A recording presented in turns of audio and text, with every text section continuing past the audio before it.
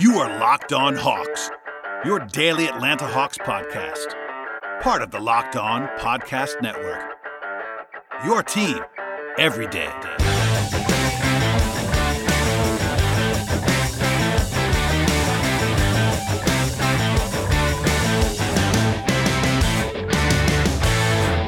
Hello, friends. Welcome to episode 775 of the Locked On Hawks podcast. I am your host, Brad Rowland, coming to you live on a Thursday evening into Friday morning. And today's show is brought to you by Built Bar, a protein bar that tastes like a candy bar. Go to BuiltBar.com and use the promo code LOCKEDON to get $10 off on your first order. The NBA draft was supposed to be today, as I record this, and in honor of that, most of today's show will be part one of a two-part primer that I am doing with Zach Hood of Peachtree Hoops and the Step Back about the NBA Draft's big men. If you missed it from a few weeks ago, we did a similar show, Zach and I, on the combo forward types in this class, and we'll hit the wings and the guards later, but today is going to be part one of two on the big men. But before we get to Zach, some news to catch up on. As sort of a follow-up to our last show with Sam Vecenie of The Athletic, which I had a great time recording, honestly, the other day. Hopefully everybody enjoyed that one. If you haven't heard that one, go back and listen to it. It was a lot of fun to talk about. Sam released the top 50 prospect rankings that he alluded to on that show. That came out on Thursday morning. From a Hawks standpoint, all five of the team's young players landed in the top 39 on that list, which is pretty encouraging, all things considered, given the way the Hawks are rebuilding their team. And as always, the list is not perfect in the way that I would have it. Sam is someone I think is really smart, but still, there's always going to be quibbles with everyone in terms of how you evaluate a prospect list. For instance, like I would definitely have John Collins a little bit higher, ahead of guys like Caris LeVert and Jamal Murray. Regardless, it's all back and forth, but I think in general, it's pretty clear listening to him on this podcast, also reading his material, that Sam's pretty high on the Hawks, and that's definitely worth a full look.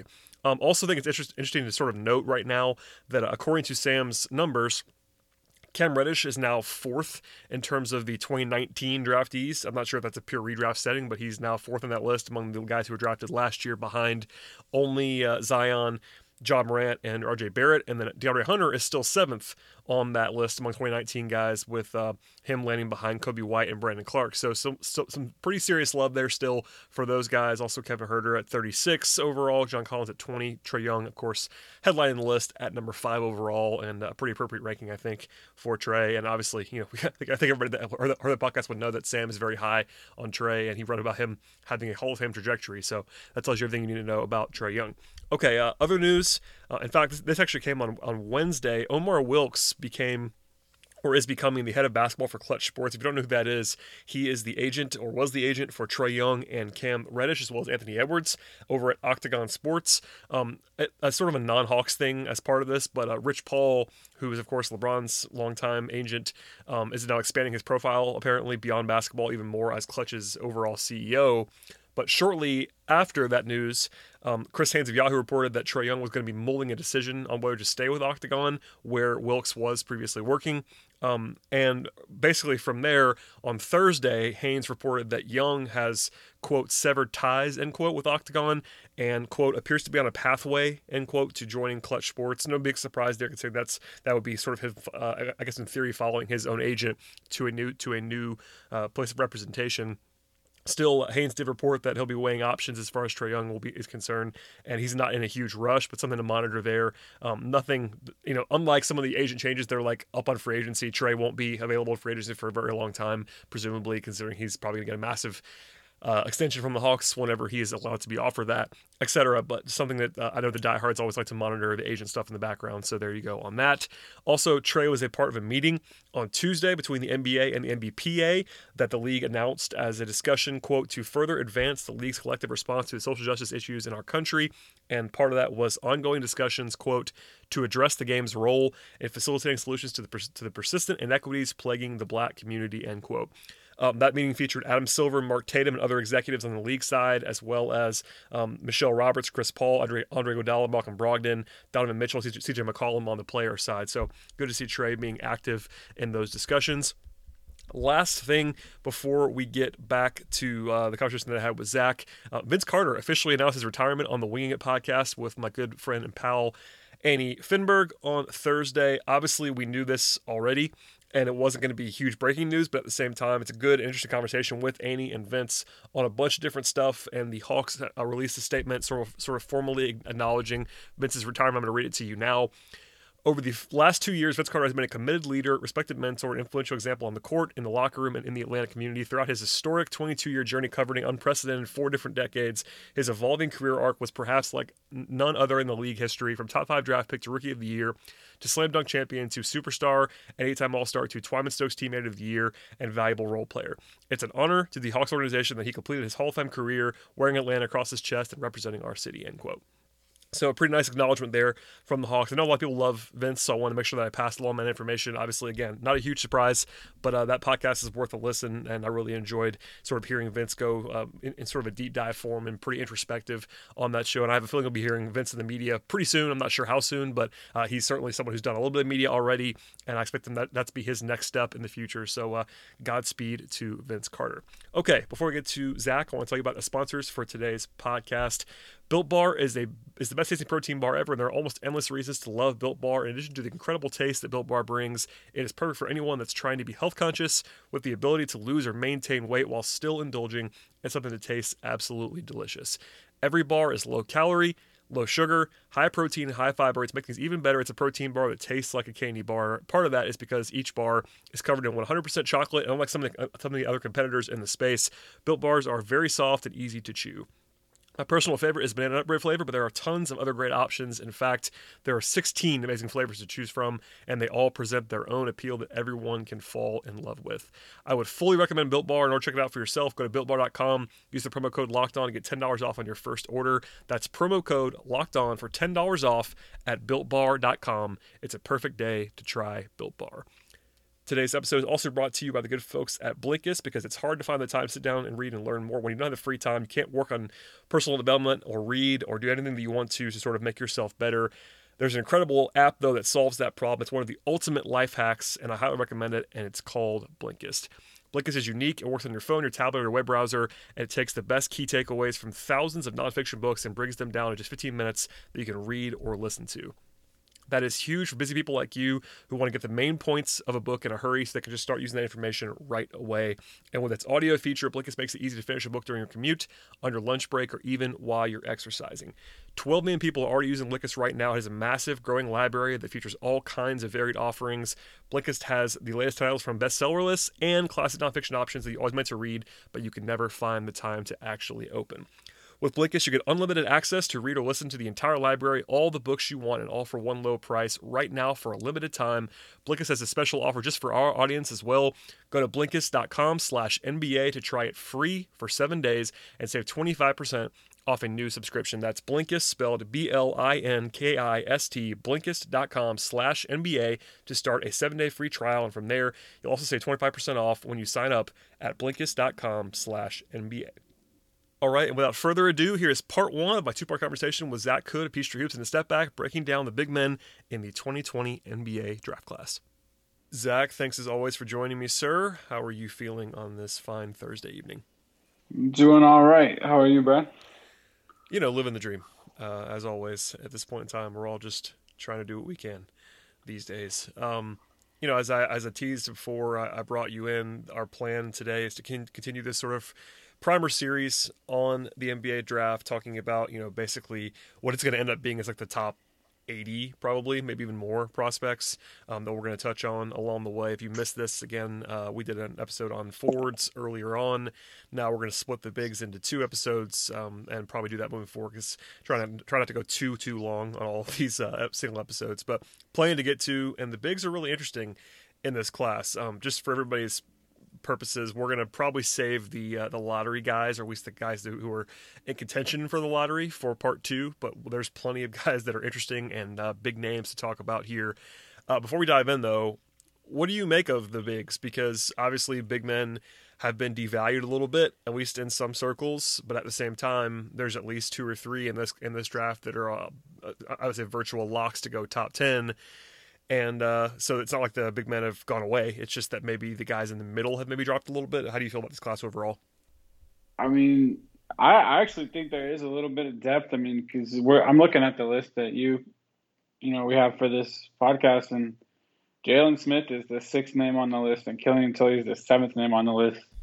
And pretty much after the 18th or 20th pick, I mean, I'd be happy getting either one of those guys. So Yeah. I don't think, I know this isn't like the best draft, but I think, if you're sitting in the 20 or to 30 range and you're looking at bringing in a big guy, I mean, I think, you have multiple names you think could definitely be there. Yeah, and I think, and we'll talk about some of these guys specifically, of course, but there are also some really big names from college basketball that people are going to be interested in. That probably you might be surprised by how low they may go or how low we may have them on our collective boards.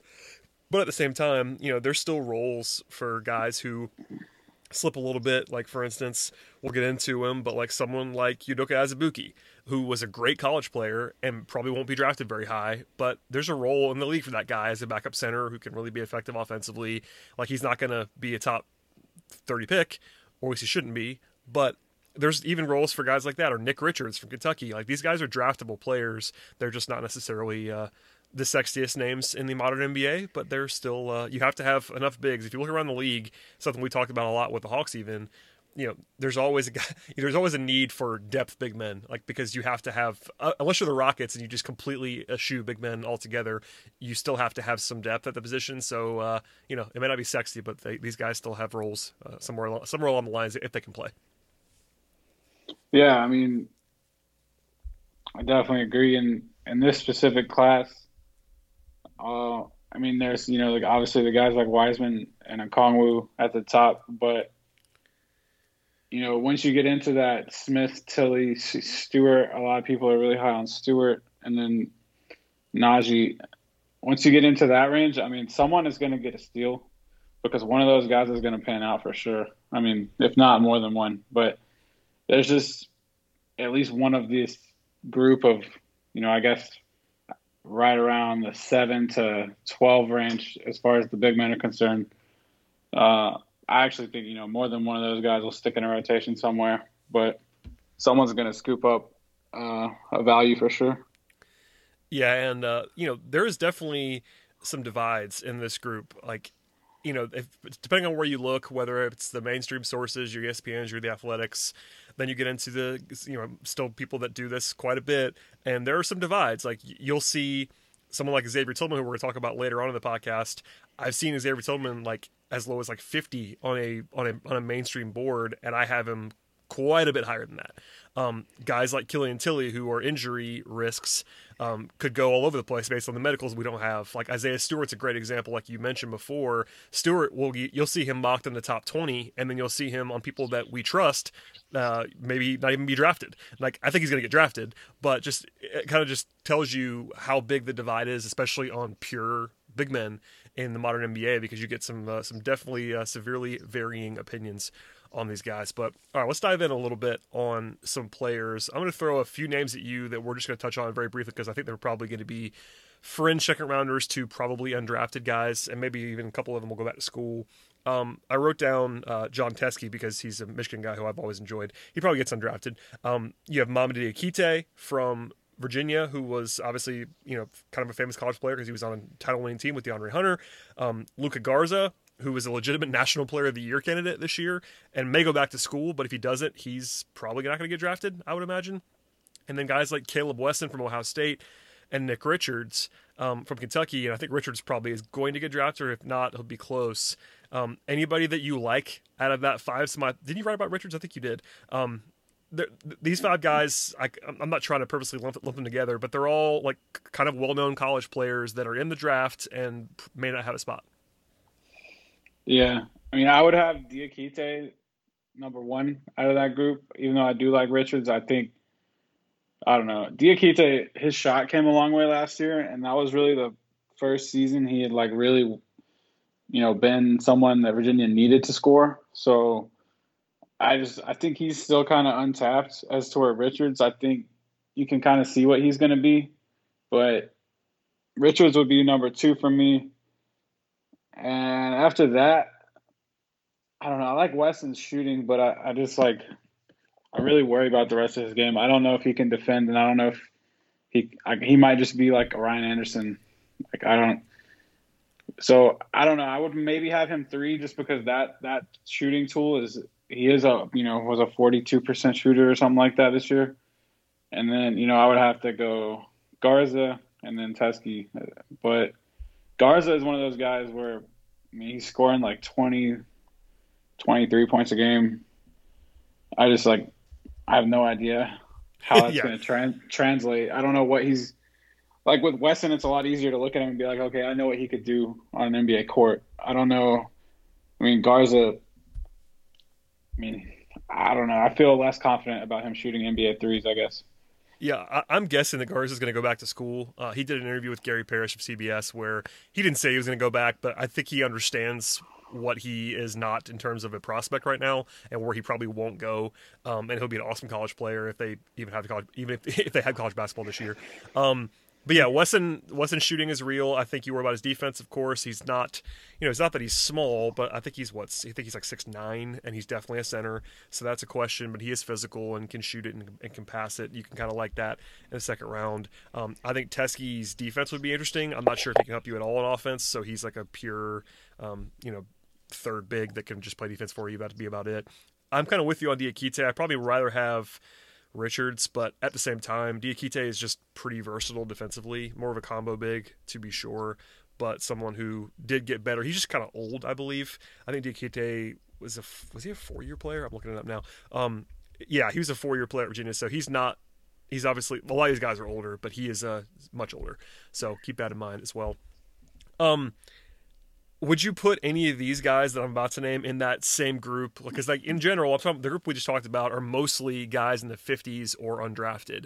I'm going to throw 3 more names at you that are kind of all over the place, depending on who you ask. And that is Reggie Perry of Mississippi State, Vernon Carey of Duke, who was a huge recruit and was really productive in college, but defensively is kind of a mess.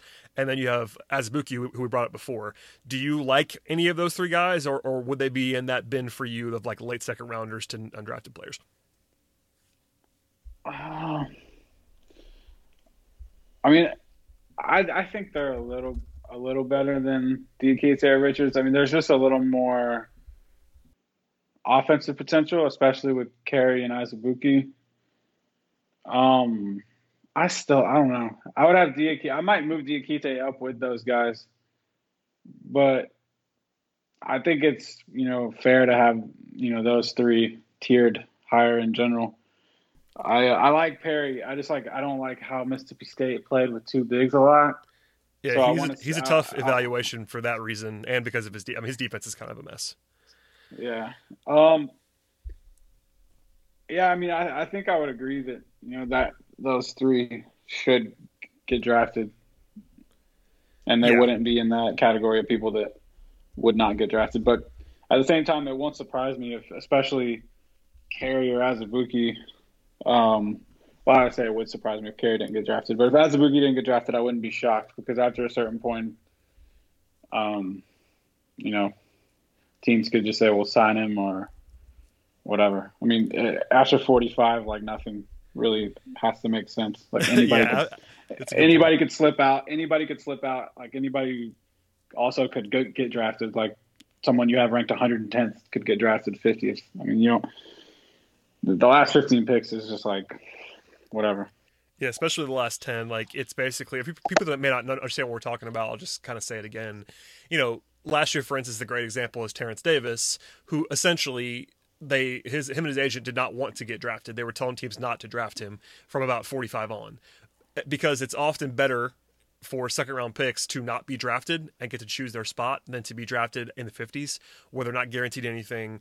So it can be kind of silly season in the 50s. Sometimes guys get picked and that works out for them, and but you'll see more stashes in the 50s. You'll just see a kind of just more weirdness and hard to project stuff. So keep that in mind always. As for Carey, Carey is the biggest name. Obviously playing at Duke helps that, and being a 5-star prospect. He's a pretty interesting offensive player, but I can't stress to you enough how bad his defense was in college, and I just don't know if it's ever going to work in the NBA. The comp that I've seen for him as an idea, not necessarily a perfect comp, is Enes Kanter. If it's going to work, it's got to be that, basically, for Vernon Carey. Everyone knows Kanter's a terrible defender, but he's so good at other things, like offensive rebounding and finishing and stuff like that, where he can still carve out an NBA role. but Cantor's bigger than Carey. That'd be my concern. Like Carey's maybe 6'10". It's not that he's small, but if he can't guard, it gets to be kind of an adventure. At least with Azubuike, he's bigger, probably a better athlete, and Perry has a lot more versatility in theory, as someone who could play a little bit more on the perimeter offensively. But defense is definitely the question for Perry and Carey. I guess that rhymes. For Perry and Carey, Azubuike's just kind of a one-note player, like not in a bad way, but he was certainly he's just a lob threat offensively. Probably a better defensive prospect than the other two, but not necessarily the skill level of the other two on offense. Yeah, I mean, I think all three of these guys, you're kind of looking at like a drop coverage. I mean, none of these guys really are going to play on the perimeter. So, and that's why they're in this range. I mean, if Vernon Carey could do things on the perimeter, he would probably be a lottery pick. So. Oh yeah, I mean, Carey's pedigree alone, and that's I think we both said it, but Carey's going to get drafted almost certainly because guys with his pedigree that produce the way he did at Duke they're just going to get drafted. Now, where that works out is something entirely different. I think Perry is the one that has a little bit more upside as a defender. Like I don't really see it, but at least. He did play some 4, to your point, this year. It was not great evaluation, but I can at least potentially see him being okay on the perimeter. I don't see that happening, but at least he has the tools a little bit more than the other two guys do.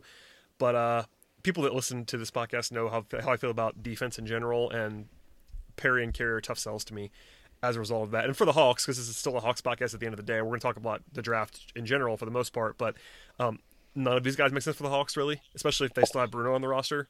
They don't need to draft another pure center that has defensive questions, and not a ton of upside. So anybody we've named so far, you could talk me into Diakite probably as the one guy that maybe the Hawks could or should consider because he's at least kind of versatile, maybe play some 4 defensively. But this is not a range that the Hawks need to be focusing on for me. You know who Reggie Perry actually reminds me of a little bit? And I haven't watched a bunch of full games. So, if this isn't perfect, forgive me, but he kind of reminds me of Spellman. Yeah, I can kind of see that. I mean, Spellman, I think, was a better defender in college. Yeah, if I believed in Perry's shooting as much as I believed in Spellman's shooting coming out, I would probably like Perry more. Yeah, I mean, I think Spellman was definitely a little bit better prospect. Obviously, he's coming off a championship as a key piece, but even then, I had Spellman at 52 on my board that year. Right. Well, yeah, I just mean in a consensus sense, he was not going to get drafted 52 probably. No, he was not going to go that far. And Perry, I think will go. I think if I had to bet, Perry will get drafted. You could find people that think Perry's a first round pick. I don't see that, but I could at least understand why. He was very productive. This is a first team All SEC guy. Not quite to the level of Carey in terms of pedigree, but still a big time, high school prospect that became a pretty good college player, obviously. So it's just more of a relic of what we were talking about before. All three of these guys, Perry, Carey, and Azubuike, were high major conference players that were very, very good in college that are slipping because of what they presumably can't do. You can't say for sure that these guys have weaknesses, but most likely, at least on their projection, they're going to have things in the NBA that they just can't do very well, and those skill sets are not as valued as they used to be. Yeah, no, I would agree. I think Perry might actually be the quickest if he could, especially if he could get an NBA body because he's a little bit puffy. So I think Perry is probably, I mean, even though he's not the blue blood, guy that averaged 20 points a game, I think he might be the guy I would want out of these 3 guys. But, yeah, I think I would probably agree with you on that. I think he is probably the guy with the highest upside. And it's kind of weird for me to say. I think Azubuike is the safest of the 3. I just think could be a backup center. It's not that I'm thinking he's going to be a starter, but I think if you told me that he was a backup center that was effective in what he did for 8 years in the NBA, I would not be surprised at all. So if somebody takes any of these guys in the 40s or 50s, it's totally fine. I think I would pick Azubuike as the highest median outcome of these guys, but upside-wise, I would agree it's probably Perry. Okay, before we get into the rest of the board in this range, I want to tell you about the good folks at RockAuto.com. RockAuto.com is a family business serving auto parts customers online for 20 years. You can go to RockAuto.com to shop for auto and body parts from hundreds of manufacturers, whether it's for your classic car, your daily driver. RockAuto.com has everything you need. Just a few easy clicks delivered directly to your door. One reason people choose to repair and maintain their own cars is to save money that can be used for other important stuff. So why would you choose to spend more or even much more for the exact same auto parts at a chain store or a new car dealership? Chain stores often have different price tiers for pro mechanics and do-it-yourselfers, but at RockAuto.com, prices are always the same for everybody. And that will never change. RockAuto.com's catalog is also remarkably easy to navigate. You can quickly see all the parts available for your vehicle, choose the brands, the specs, and the prices that you prefer. RockAuto.com is for everybody and does not require membership or even an account login.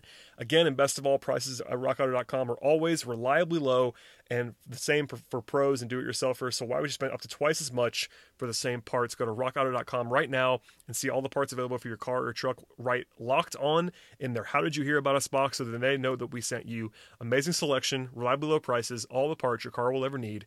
RockAuto.com. All right, Zach, let's continue and move up the board a little bit. I'm not sure if this is all one tier, but I'm just going to name the guys that we're going to talk about the rest of the way on the podcast and kind of explain why on all of them.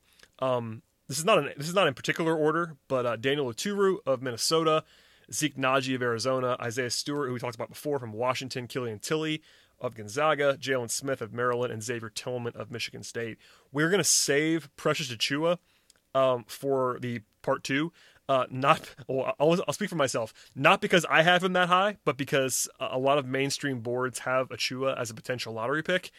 Spoiler alert, I do not have him that high, but we're going to save him for the second podcast because of where he is often mocked, and we'll group him up there. So those are the guys we're going to talk about.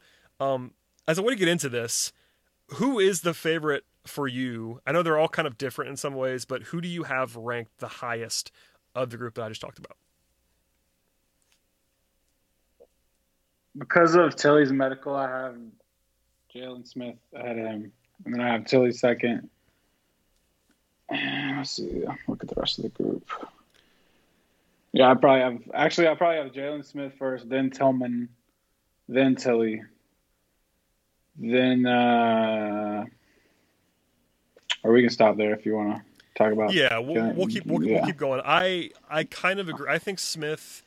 And just for the record, if you guys don't know, if people listening don't know all about these prospects, Smith is definitely less of a pure center than most. Smith and Tilly are the guys who are not like pure centers. They can certainly play center, and they're bigs, I think, on both counts. But Smith, you could maybe even see playing the four. Same with Tilly, at least some at the NBA level. Those guys are more perimeter based on offense. They're definitely skilled. I agree. I think that Smith is the consensus top guy maybe on this list of guys that I just named.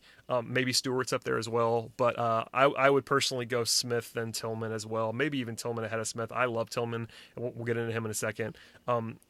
But before we get to those guys, since we just gave away the store, let's talk about Daniel Oturu, who I know is a Jeff Siegel favorite, but is definitely divisive among draft Twitter people. Oturu is a guy who was routinely discussed like at the end of the first round in mainstream circles, and often talked about like, you know, in the 60s or something like that for draft Twitter. And it's because of what he is and what he isn't in terms of modern bigs. And this is the same thing we talked about before with a lot of these guys. But Oturu was incredibly productive this year at Minnesota.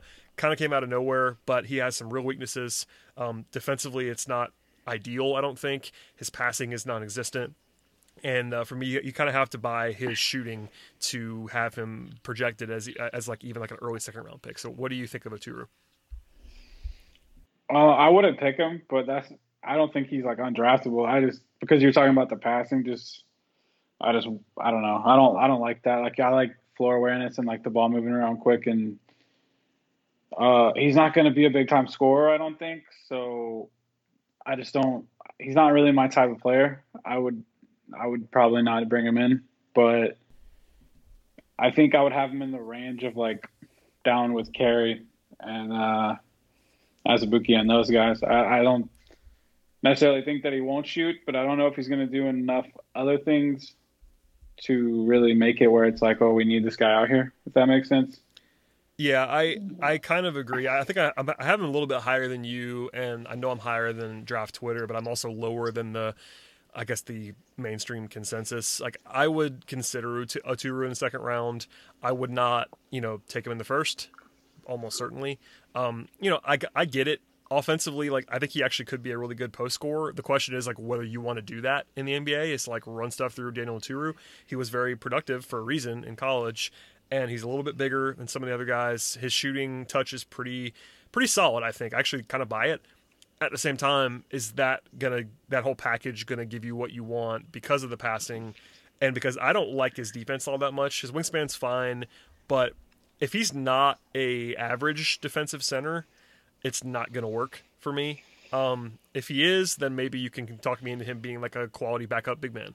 That wouldn't blow me away at all. But I'm kind of with you in some ways that he's not someone I would prioritize.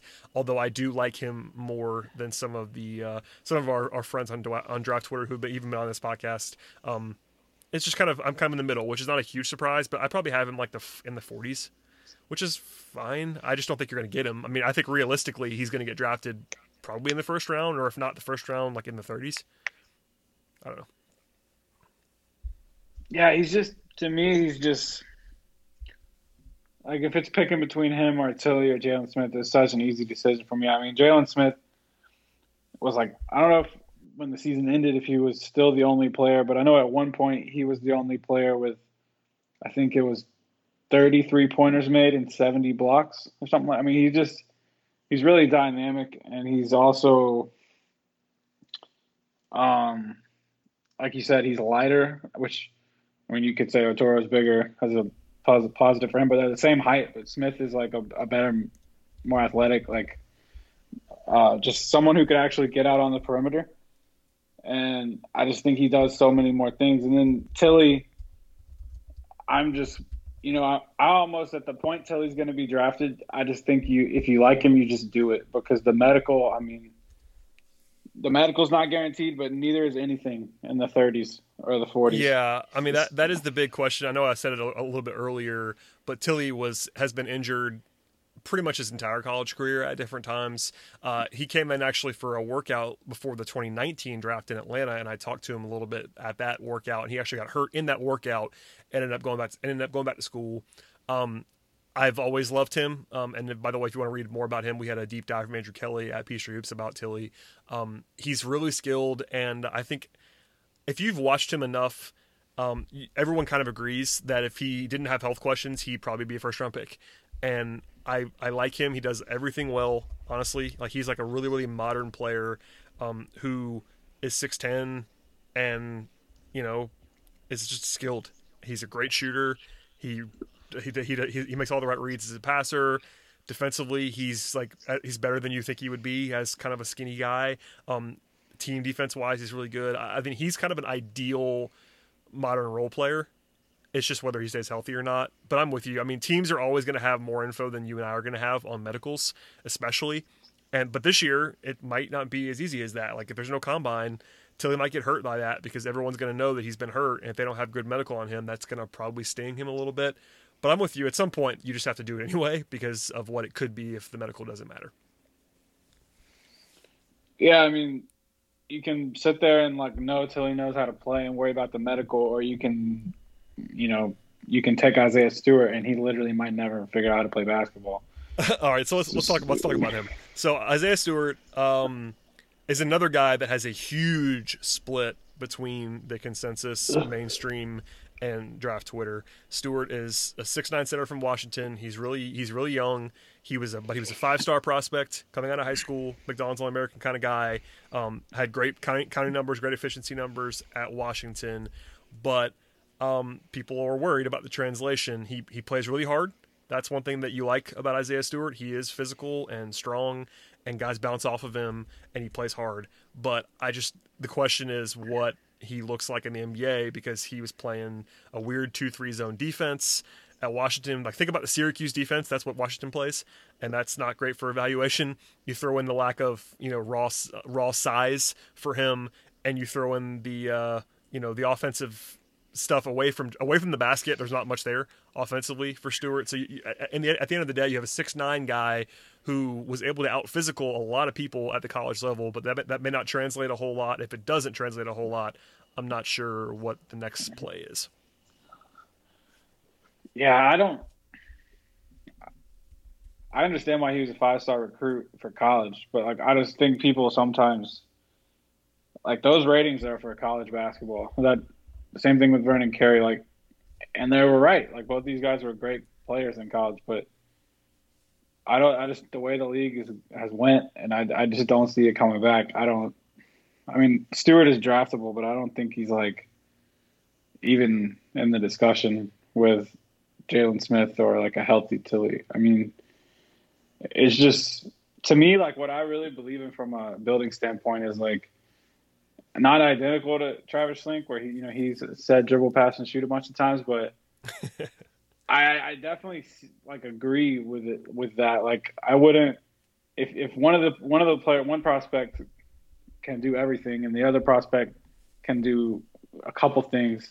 I mean, what are you even deciding? Like, yeah, I mean, it's not if Stewart was so good that you took him anyway, he would be way higher on the board. I think at his point on the board, it's like you could find someone who is just more, developed and more catered to the way the game is played now. Yeah, he's just not a super modern player at the moment. Like, it might work out. I've heard he's a hard worker, but I'm with you. I think if we knew Tilly was healthy, I would certainly like Tilly more. I still like Tilly more anyway, but it'd be even more clear if we knew Tilly was healthy. That's the biggest question with him. I want to make sure we talk about Zeke Nnaji real quick. He's another kind of different player. He's more of a 6'10" combo guy, not a pure center, but certainly will have to play some center in the NBA, I would imagine. But really fluid, a really smooth-looking jump shot, a good finisher this year at Arizona. Defensively, another guy who has not always been fantastic, but offensively there's a lot of skill there, especially if you buy the jump shot. And I think people do generally buy the jump shot. So if 6'10" guy who can really move fluidly, almost shoot on the move, and then not a ton of strength there, but if you think defensively that it could be just okay, he's someone who could help you. Yeah, he kind of like, I don't know. He reminds me he doesn't really remind me of Bruno, but just the way some of his film, he looks a little bit like Bruno. Like the way he's big, but he can do stuff that you don't think he could do. Just from first looking at him. I definitely have him ahead of Stewart and ahead of Oturu. But probably he's probably that next guy behind Smith and Tilly and Tillman and all the guys that we started talking about. I don't know. I think Nnaji's really hard for me to evaluate in a lot of ways because, he looks good shooting it, but the numbers weren't great. And I think he needs to be able to shoot at a high level for it to work. And that's the thing. Like people that like Nnaji buy the jump shot. And if you don't like Nnaji, you may not buy the jump shot. And it's not always that easy, but this one is a situation where I'm worried enough about his defense where I have to be pretty confident about his jumper to take him in the first round. And he's often mocked in the first round, and I get that too. But I still like especially Tillman and Smith better, and probably Tilly better if medical works out. I think he would be probably next for me. I would probably have it, Tillman, Smith in their own mini tier of these guys, then Tilly, then Nnaji, and then probably maybe still Stewart. I don't know. I don't love anybody, but beyond that, it's kind of a mess altogether. Yeah. But the guys who I know I would take in the top 45 on this entire list that we're talking about today are Tillman, Smith, Tilly, and Nnaji, and that might be it. Yeah, no, I agree. I actually would have had it in that exact order you just said with Stewart, fifth. Yeah.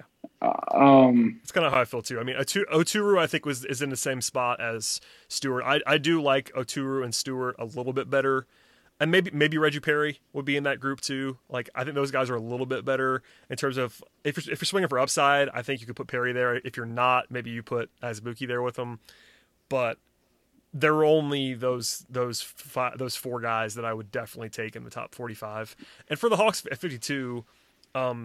just to be practical, like I doubt they're going to take any of these guys. I think the only player on this list that the Hawks realistically have a chance to take that I would take is Tilly, and that's if Tilly slips because of medical or whatever. And Tilly, he's not a pure center. I think he would fit well in Atlanta as a sort of do-everything guy that we've already talked about. Just with where the Hawks are, I would not be looking to take one of the more plotting centers at any point in the second round. And given where they pick, they're not going to have a chance to take Smith or Najee. Those guys are just not going to fall that far. I mean, maybe Tillman will fall that far. I mean, I would be incredulous if Tillman got that far, but considering where I've seen him in some mocks, maybe it's possible. And yeah, if he's there, he's the best player available almost certainly, and you just take him. But no one that's a great fit for the Hawks aside from Tilly that could be available there. Yeah, I agree. I don't really see there's really no debate. I mean, you have Bruno is the third center right now. Really the fourth center behind Collins, because you got to factor in Collins. Too. Yeah, so, I mean, none of the guys we talked about would I say are, like, guaranteed to be better than Bruno. So, I was actually going to ask you, and let's just do that now. I was going to ask you where you would have Bruno on this list. Granted, it's not a perfect assessment. We've already seen Bruno for a year, but I'll say this while you think about it.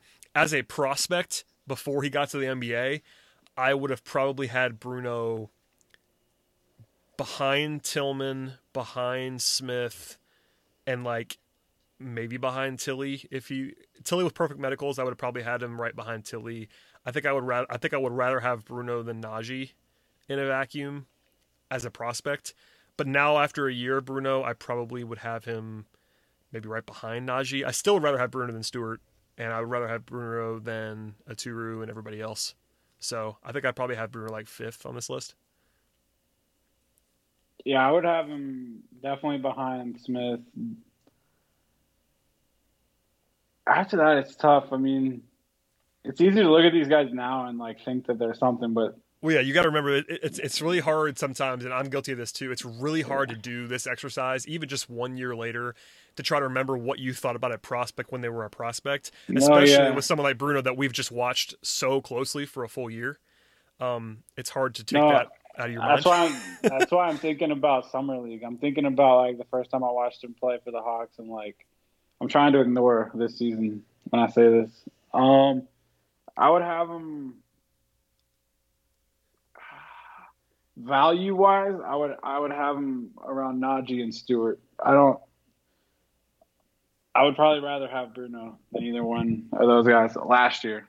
Yeah. Now I don't know. I think it's, take your pick. I think he's kind of in that level of like, and he's also like Stewart and Najee are also way younger. So I would probably. Yeah, I just want to give people a general idea because Hawks fans have now watched Bruno, so they can kind of have that general sense of where these guys are locking up if they've not watched a ton of these players. Before we get out of here, we'll definitely have some final thoughts too. But we should talk about Tillman for a second because we haven't really talked about him. We've just mentioned him. Xavier Tillman, Michigan State, 6'9", 6'10", a little bit older, 21 years old. He's still a junior. He was a junior. He might actually go back to school. That's still not official yet. But was a legitimately great defensive player at Michigan State. He appeals to me in a big way for his defense. Really, really good defensive player. Just knows how to play. Really smart. Good screen setter. I think he'll be able to shoot it a little bit. He's a good passer. Like just a guy who like uniquely appeals to me. If people listen to this podcast know how I think and see the game. I think Tillman's a first round pick. That's how I feel about him. Is he going to be a star in the NBA? No, but he does a lot of things well and very, very few things poorly.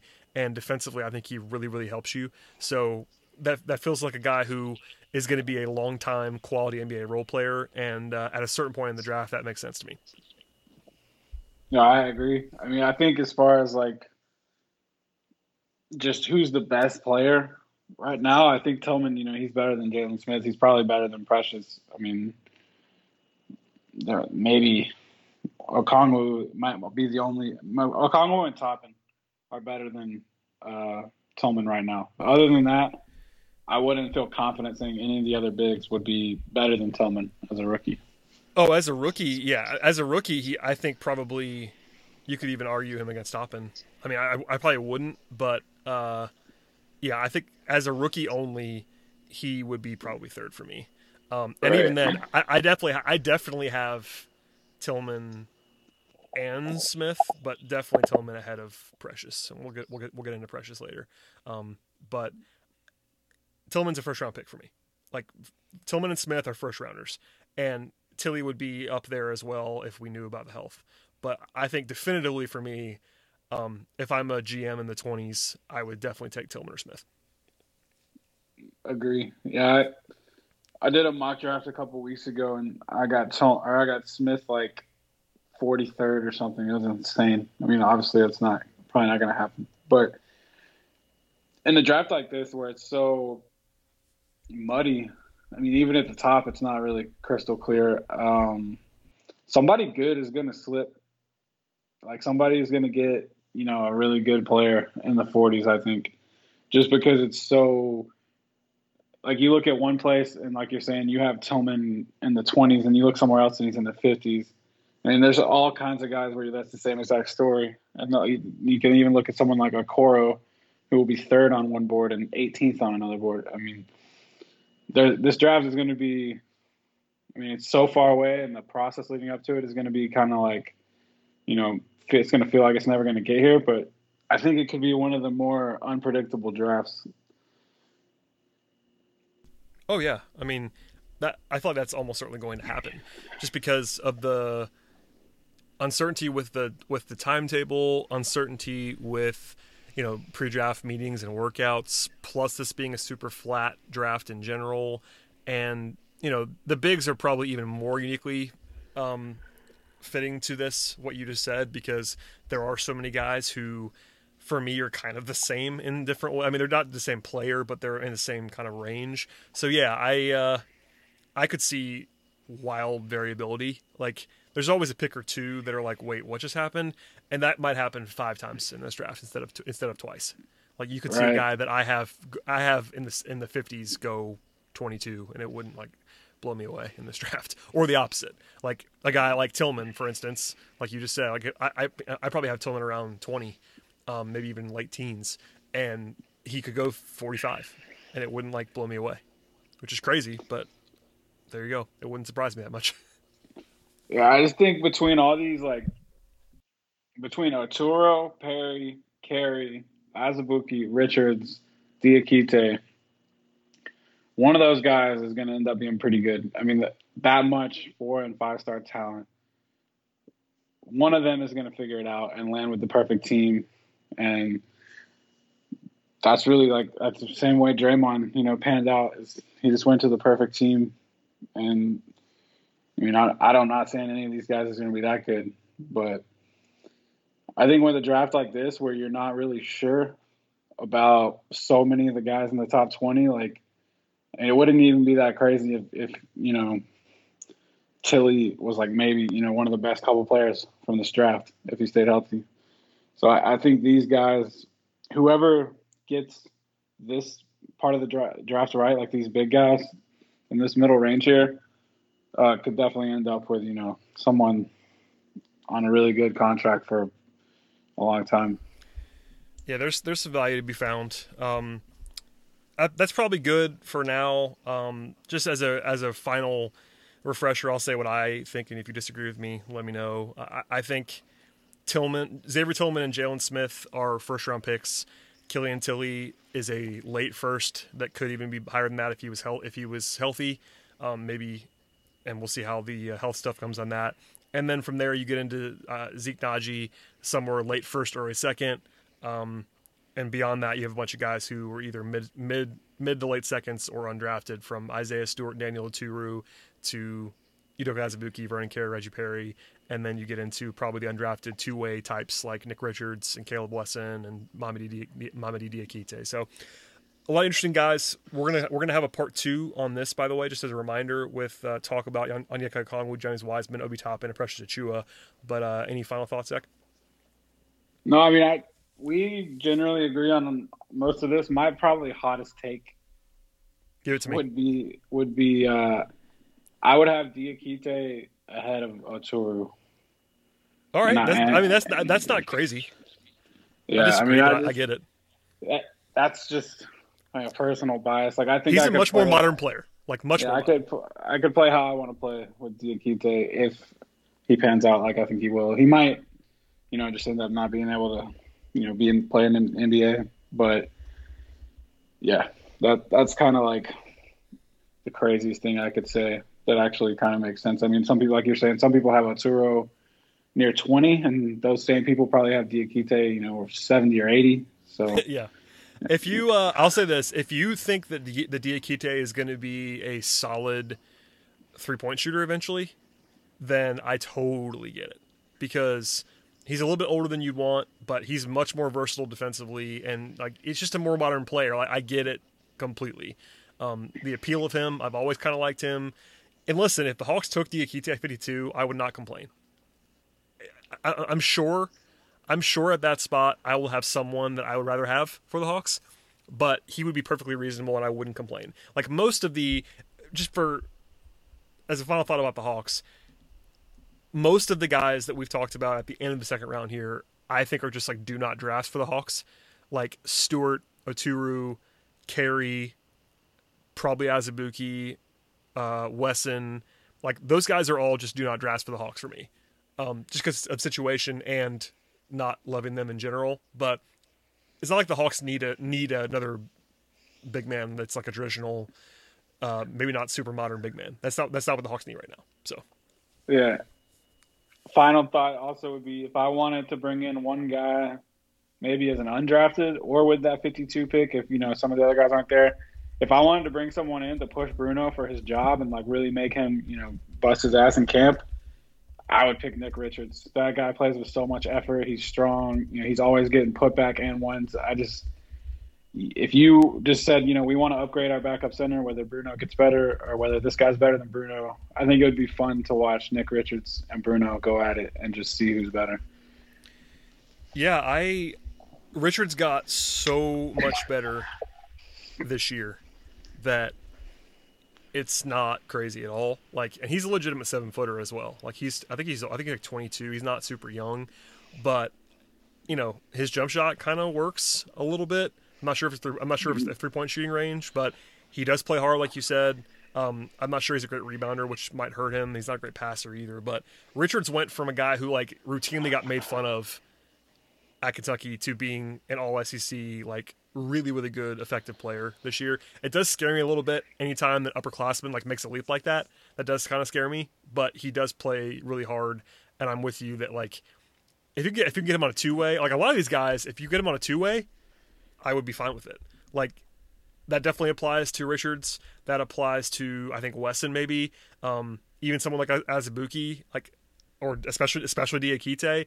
Like a guy like that you can come in and play hard for you on a two-way and might be able to be useful in an NBA game right away would not be a bad investment at all. Yeah, I just specifically for this role, I think a lot of those other guys might get drafted, and like I don't know what it is about Richards, but I could see him being one of those guys where like you put him in practice and like like this guy might be better than Bruno. You just don't know until like you said, he's so much bigger and. I don't know. He's just a guy I like. Is like just bring him in and nothing to lose. For sure. All right, Zach. Well, please tell people where they can find your work, and at some point in the near future, we'll come back and talk more about bigs. But plug yourself, my friend. You can find obviously my Hawk stuff at Peachtree Hoops. My personal Twitter is at zhood_, and then if you like football. I'm an editor at Falcons SI, the Sports Illustrated Falcons. So yeah, fun stuff going on. Follow Zach, who is always super enthusiastic. You can tell by the pain in his voice that he's really excited about the draft here in June. And as I said before at the top of the podcast, before I brought Zach in, the draft's supposed to be today. 4 months to go. Zach, just hold on for dear life. Yeah, well, I guess. We get 4 more months to look at the same data that hasn't changed since March. Listen, a couple of guys are playing overseas. So Denny and Luandro Bolmaro are playing basketball. So we'll have a couple guys to talk about that have changed a little bit. But I'm generally with you. Okay, let's sign off for now. Please subscribe to the podcast. Please check out Zach's stuff. Follow Zach on Twitter, etc., etc. And we'll see everybody next time.